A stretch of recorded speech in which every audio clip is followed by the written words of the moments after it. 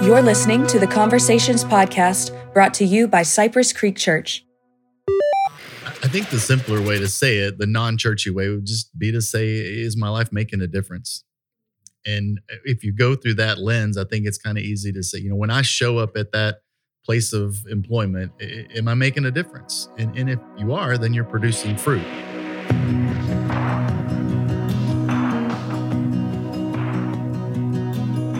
Welcome to the Conversations Podcast. We are continuing our series through Mark, and you can call us a moving company because we got a lot to unpack with you today. And I'm joined with two friends. First, we have Paulina de la Fuente. Paulina, thanks for being here.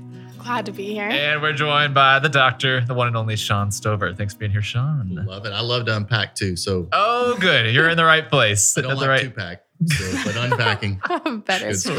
That's what we're here for. Okay, well, love to give you the first word as you were looking at these two chapters in Mark. Kind of what were your thoughts as you were preparing for this? And you shared a lot of great insight. But before we get there, kind of high level, what were some things that maybe stood out to you or just your thought process as you even eliminated? That's one of the things I like about this series is there's only so much you can cover. So what was kind of the thoughts behind what you covered and what you didn't cover? It's been fun to go through Mark and to see how different teachers have actually unpacked in different ways the couple of chapters that they were called upon to talk about. And so for me, there earlier in the summer, I got to teach on some of the earlier chapters, and there was a parable that I really wanted to kind of dive into, and it was one little section out of the two chapters. But it felt like to me as we're getting to this point, like we're getting to this critical point in Jesus' ministry and his time on earth. And I couldn't really tell what to leave out. So I included a lot more, which is different for me because I usually like to take one little idea and simplify it and make it applicable. But there was so much going on. And it's just an interesting time again as Jesus enters into this last week, this Passion Week, this Holy Week, and this thought of, so over the course, as I thought about it for the week and as I prayed about it and trying to figure out how to best present it, it came to me, the thought that what would I do if I had 1 week left? And watching what he did was pretty interesting and seeing how he handled himself the start of that last week of his life, the Sunday and the Monday and the Tuesday, which is what's covered in Mark 11 and 12. Yeah, I love that you explained that. And just even I think about the way you tied all these stories together, because it's true. You either hear about Palm Sunday on the one Sunday and then Easter, and there's so much in between. And again, at some point, it's like they're all very separate and unrelated, but really is. It's all tying into kind of his last week. And he chose the timeline. So he could have very well pushed this to the week before or later, but he chose to do all this in this final week. So yeah, that's really good. And you kind of had 5 kind of points as we go through the OIA method as far as just questions for application. So I'd love to hit on all of those if we can, or as much as we can here. And so this first one here is, what would I say if Jesus asked me for something I possess? Based on the story about just his arrival and as far as on the donkey and his disciples going and asking for the donkey. And so I love the tie-in there. This past Sunday, you mentioned kind of 3 kind of components, but I'd love to kind of dig in with both of y'all maybe a little bit more on this as far as time, talents, and then possessions and kind of what that looks like to kind of give those over to God. So more on a practical basis, maybe what does this look like in y'all's lives just on a day-to-day or week-to-week basis? Like what is it? What do you feel like are things that Jesus may be asking of you that you possess? That's great. I love that you pulled that out, Taylor, because for me, that was a really small point in the grand scheme of those 2 chapters, but it resonated with me, the thought that this man or woman who owned this donkey was all of a sudden asked for something by somebody they'd never met before, and they just willingly gave it. And it was a great challenge for me to think, man, do I do that well? And for me, it feels like, honestly, my possessions may be harder or maybe easier for me to give away sometimes than my time and my talent. I'm almost more protective of those at this stage of my life. And I don't know if it's because of where my family is or my kids are, or the gifting that I have that God gave me to counsel and help people. And it feels like sometimes I just get overwhelmed. And so I put probably more boundaries than God would want me to around that. So trying to figure out how to use my time and my talents best and say yes. This even teaching is an example. Jose asks different ones of us at different times, hey, can you teach on this Sunday? And a lot of times my first response is no. I just want to hang out and listen to you teach or listen to somebody else teach or enjoy worship. But that's God asking for my time and my talent. And just to be totally transparent, it's kind of interesting. This week, he asked me, he usually gives me much more heads up, but he asked me early in the week. And I had just said no to the parade. So as a church, we kind of all, went and did this parade, which is an introvert's nightmare. The thought of, walking down the street with everybody looking at me and cheering. And it just so happened that I just got back into town. I wasn't feeling well. So I said no to that. And then I got to thinking, man, how many times can I say no to my pastor before God is like, hey, you're supposed to be saying yes to this stuff. So. Yeah, no, that's good. Yeah, I really like how when you and I worked on the slides over the weekend, or I guess end of the week, when you sent me the change for that wording on this question, I was thinking, I don't really know what the difference is. It was like, what would I say if Jesus asked me for something of mine and then something I possess, right? Is what you changed it. And I really liked hearing you Sunday morning, how you got to the heart. And for me, that's like, first, the umbrella is like, well, do I feel like I'm entitled to everything that I have? Because if so, then I don't want to ever give anything, because it's my time and my stuff and my abilities, and it's all about me. And so I really liked that change. And for me, I think with that story, with the time and like talking about what we give, I really think if I see the end, like if I see what it's going to do, like something as simple as slides, I want to work on it because on Sunday morning, I'm going to see the slides up on the projectors. But how challenging to think about am I still willing to give even if I never see the end or the fruit? And I feel like that's a lot of what it's like to invest in people and to just serve, is that a lot of times I don't get to see the value in it, but will I still give with everything that I have, even if I don't see the value in this little glimpse of, Jesus's whole life and ministry. That's a great point. And I think that's what the heart of missions, right? You're about to go to Mexico and you'll get to see the fruit of your time that you're giving and your abilities. But there are lots of other people in the church that are giving financially to that effort that really won't get to see it. And that is different. There's a difference. And there's much more motivation when you can see. So it's just much more faith to give, not knowing exactly what the outcome is going to be. Yeah. That's really good. I think I'd tag on just one point for me. I think about time, talents, and possessions. I think at first I was thinking, okay, maybe possessions and money, but then I started thinking about the root of that is because I believe kind of what y'all are talking about, this idea of like, I possess this, like I earned this. So not just possess, but I like, this is mine. Like I earned this. And so I bought it and I have it. So really kind of think about the talents piece, which is weird because it's not like I'm not saying I'm talented, but like the skill sets or just the way in which I work, it's like, it is such a countercultural thing to think about how do I utilize that for the kingdom that's not profiting me, because everything else, it's like your side hustle or your main vocation. It's like all of it is about working your way up. And so to this idea of, I don't know, almost working down or working like around is like, that doesn't make sense. So I think for me, that's one that just going against the grain and thinking about how do I take what I could be using for personal profit and what does it look like to serve the kingdom in that? That's a challenge. So it's good stuff. Okay, let's move to number 2 here. And the question is my life producing fruit? And this kind of tied into the fig tree and just this concept of the temple. I loved kind of, as you expounded on this, Shawn, just this idea that even just tying in the role of the priests and the temple and how Jesus is like, no, this is not how it should be, and even change that as far as in our own bodies and our own ability to go to God in a relationship and not through someone or through works and deeds. And so the concept of producing fruit is kind of a little bit of a churchy word. It definitely makes sense in this context with the fig tree, but what does that look like? If someone's sitting here going, is my life producing fruit? What are some ways? I'd love to hear both of y'all's thoughts on what are some ways I would just start to assess that and just figure out what does that look like and what would a life producing fruit look like? I think the simpler way to say it, the non-churchy way, would just be to say, is my life making a difference? And if you go through that lens, I think it's kind of easy to say, when I show up at that place of employment, am I making a difference? And if you are, then you're producing fruit according to this, and when I go home to my spouse or to my kids, am I making a difference? Is it a good thing that I'm there, or am I detracting from what's there? And to me, that's what it's about. We can overcomplicate it by, well, God, is this my gift? Am I using this gift right? Is this my talent? Am I using my talent? But at the end of the day, it's like, all we're trying to do is love people and make a difference where we are. And if you're doing that, then you're producing fruit.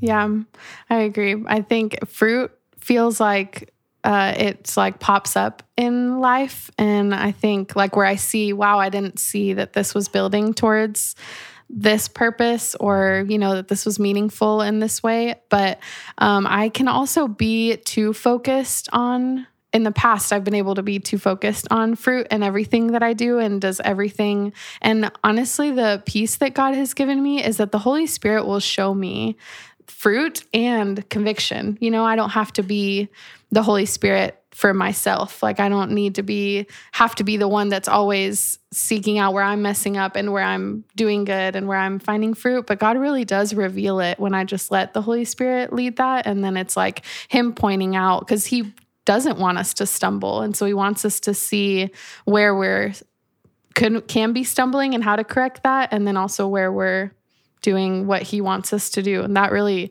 for me, that helps me put that in the right place so that I don't get so over-focused on, well, am I producing fruit? And just all of the like self-doubt and insecurity that can lead to. It helps me to think, God points that out because he wants what's best for me and the people around me.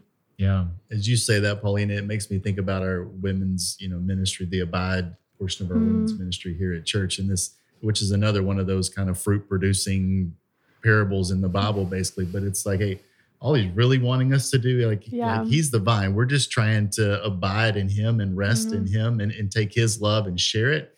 And by doing that, fruit will be produced where it's supposed to be produced. But if we focus our energy on that, it does become selfish at some point, maybe, or it becomes self-condemning on the other side of it. And so the idea also in that, when I was talking about that, Taylor, with the temple, it's an interesting concept that this temple was this important place in Jewish history and Israel's history and God's connection to his people. And Jesus is like, look, you guys didn't manage this well. And as a result of not managing it well, it's gone. But I got a better system now. And the system is simply a personal relationship with me. And if you just love me and abide in me, then all the rest of it's going to take care of itself. Yeah. I was just thinking about that, and just even how the purpose behind what I do really does kind of help me differentiate what the fruit's going to look like. Because if you think about these priests and all the people that are in the temple, they're technically like doing good things like on paper, and they're in the right place, quote unquote. And so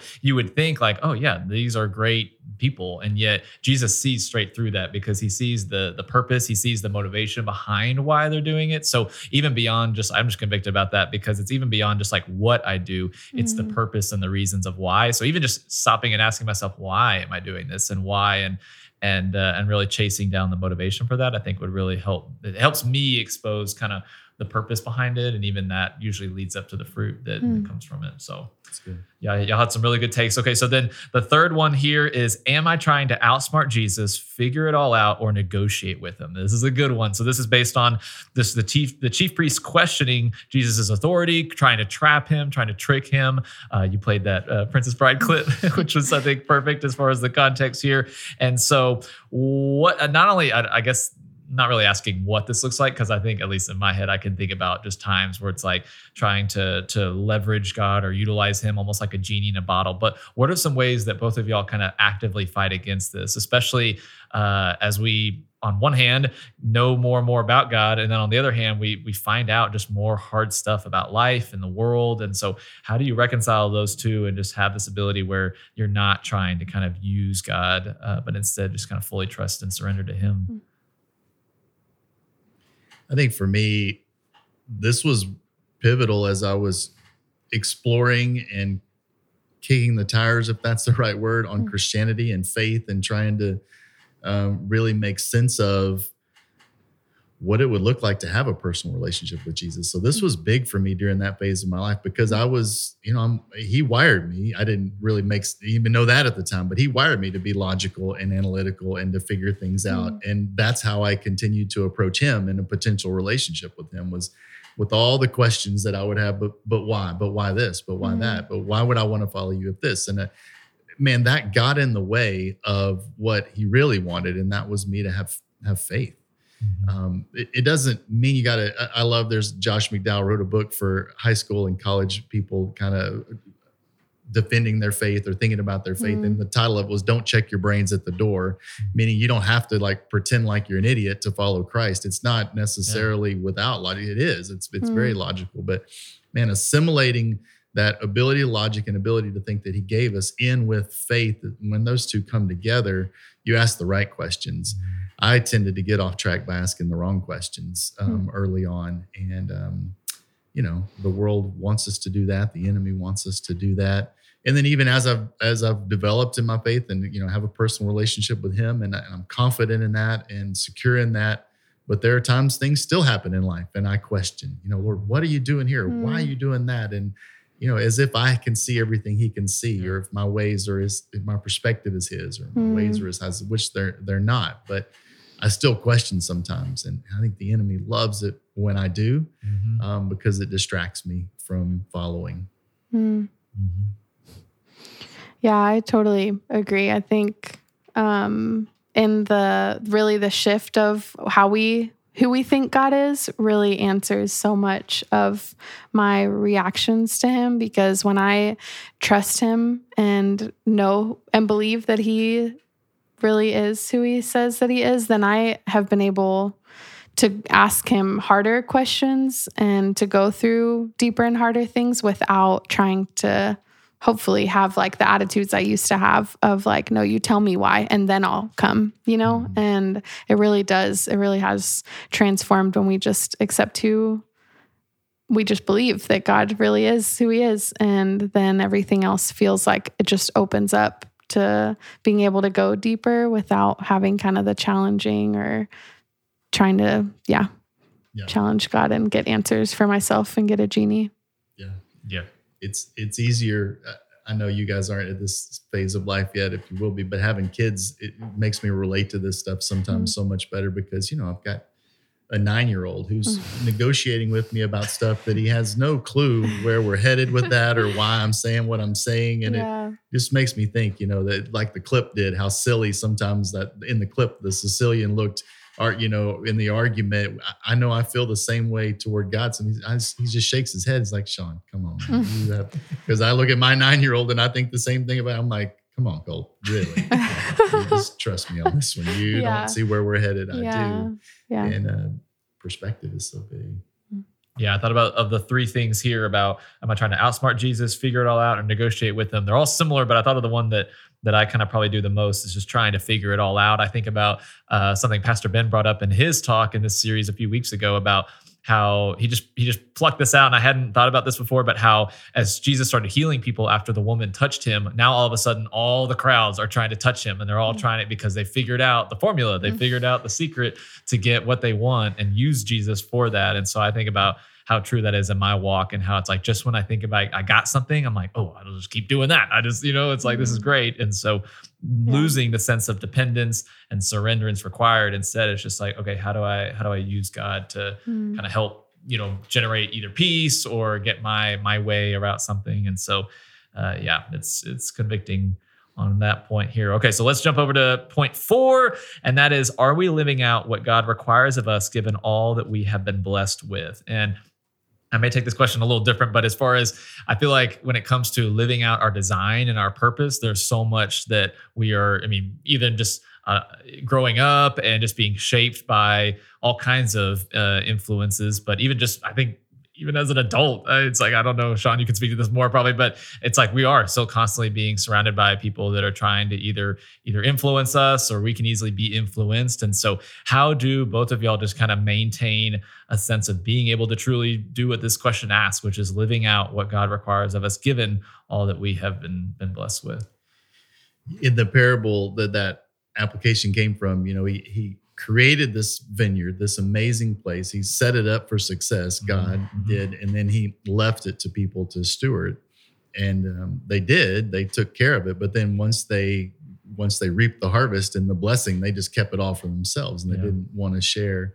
And that is one of my fears, actually, is that I would live my life and not use the blessing that I've received to the way God would have intended. And I'm still working on that. I'm still trying to be intentional about that. And that's why I don't want to be selfish. And you kind of jokingly laughed off this idea that you have talents. And you said, I'm not trying to say I'm talented. But the reality is God did give us all certain gifts and talents and abilities to use for his kingdom and for his glory. And that's really where that section to me came together in the scripture was it's about our individual things, but it's also about like collectively, like as a church, are we doing the things we're supposed to do as a church to honor the blessing that God has given us? And he gave a lot of really good specific things in those chapters about what we should do as a church and how we should show up in a community in the lives of the people around us. And if we all individually bring our gifts collectively to the church, then the church can function that way without hopefully self aggrandizement or a desire to make the church more, but to make God more in the community. That's good. Yeah, it really, I was trying not to go into the fifth, but I feel like it's tied into. Let's go there. Fifth question is, are we giving to God and others sacrificially? I really think when I think about what you said about using, stewarding and making sure that I'm not living, that I don't get down to the end of my life and think, well, I did it for me. And I do want to do what God has for me. And I don't want to miss out on what he has. And I feel like it's just tied for me personally with sacrifice. And some of the biggest things for me, my ideal was like, you just find wherever in the middle and you just coast under the radar. You just kind of do what's safe and like normal. And really God has broken that in me since early on in following him, which I've fought against a lot. But in that, it really has, God has totally transformed like where my mind would go. What does the world or people, or even people that I am close to or care about, what would they say I need to do versus what does God want me to do? And if I just sacrifice the world's opinions and then try to do what God has, it's cost that shift in my life to be able to then look at my life and think, okay, so now that I don't have everybody else's thoughts and opinions in my head for what my life should look like, now I can see easier what God has in order to hopefully not miss what he has. That's really cool, Pauline. Just to confirm that in your life, I will tell you that I don't think I know of somebody who more boldly and wholeheartedly uses their gifts for the kingdom than you. You serve, you give, you sacrifice in ways that bless this church that are unheralded and unsung, and bless the church body and bless the rest of us on staff. So it's evident in your life that you're living that out. Thanks, Shawn. Yeah, that's so good. I love just tying up this point here, Shawn, something you mentioned, just pulling out 2 Corinthians 9. And normally we're maybe familiar with 9:7, talking about God loves a cheerful giver. But even the verse before that, just tying in, I'll just read it real quick. It says, the point is this: whoever sows sparingly will also reap sparingly, and whoever sows bountifully will also reap bountifully. Each one must give as he has decided in his heart, not reluctantly or under compulsion. And then the point, for God loves a cheerful giver. So even just that concept tying in how I think about this phrase I've heard before, the abundance versus scarcity mindset. And just this idea that if we're going to be scarce and it's just all about, I need to take because I need everything I can get, you're not going to reap the fruit that you're wanting from that. Yeah. That 2 Corinthians verse ties in so well with Mark chapter 4, which I got to teach on earlier this summer, and the parable of the sower, and just the idea that God, he doesn't sow sparingly. Like he throws seeds places that most of us would be like, don't throw seeds there. It's rocky. It's not going to work. And God's like, I love all of these people. I love everybody that I created. I love all of my creation. I'm going to love generously. I'm going to love with abundance. I'm going to sow with abundance. And yeah, it's not all going to return the way we want it to, but man, what an example for us to live, to live that wholeheartedly, utilizing the gifts and talents we've been given, not hoarding it because of scarcity. Yeah. So good. This has been a great conversation. Thank y'all so much. And if people haven't listened to the Sunday message, I'd really encourage them to go back and read listen, because there's so much there. Just one point I'd love to kind of tie up, Shawn, that you ended with, was just asking, kind of tying it all in and asking, what would you do with the last week of your life, and kind of just unpacking and analyzing that. And I thought it was so cool how you talked about identifying what Jesus did, which he's protecting what he cares about most. And so in his final week, he's really focused on protecting people and just really his flock and making sure that they're set when he's not there. So I think that was a really cool way of tying that in, and something that we can just think about in addition to these 5 questions is really thinking about kind of what we value and how that's reflective in the life we live. So absolutely.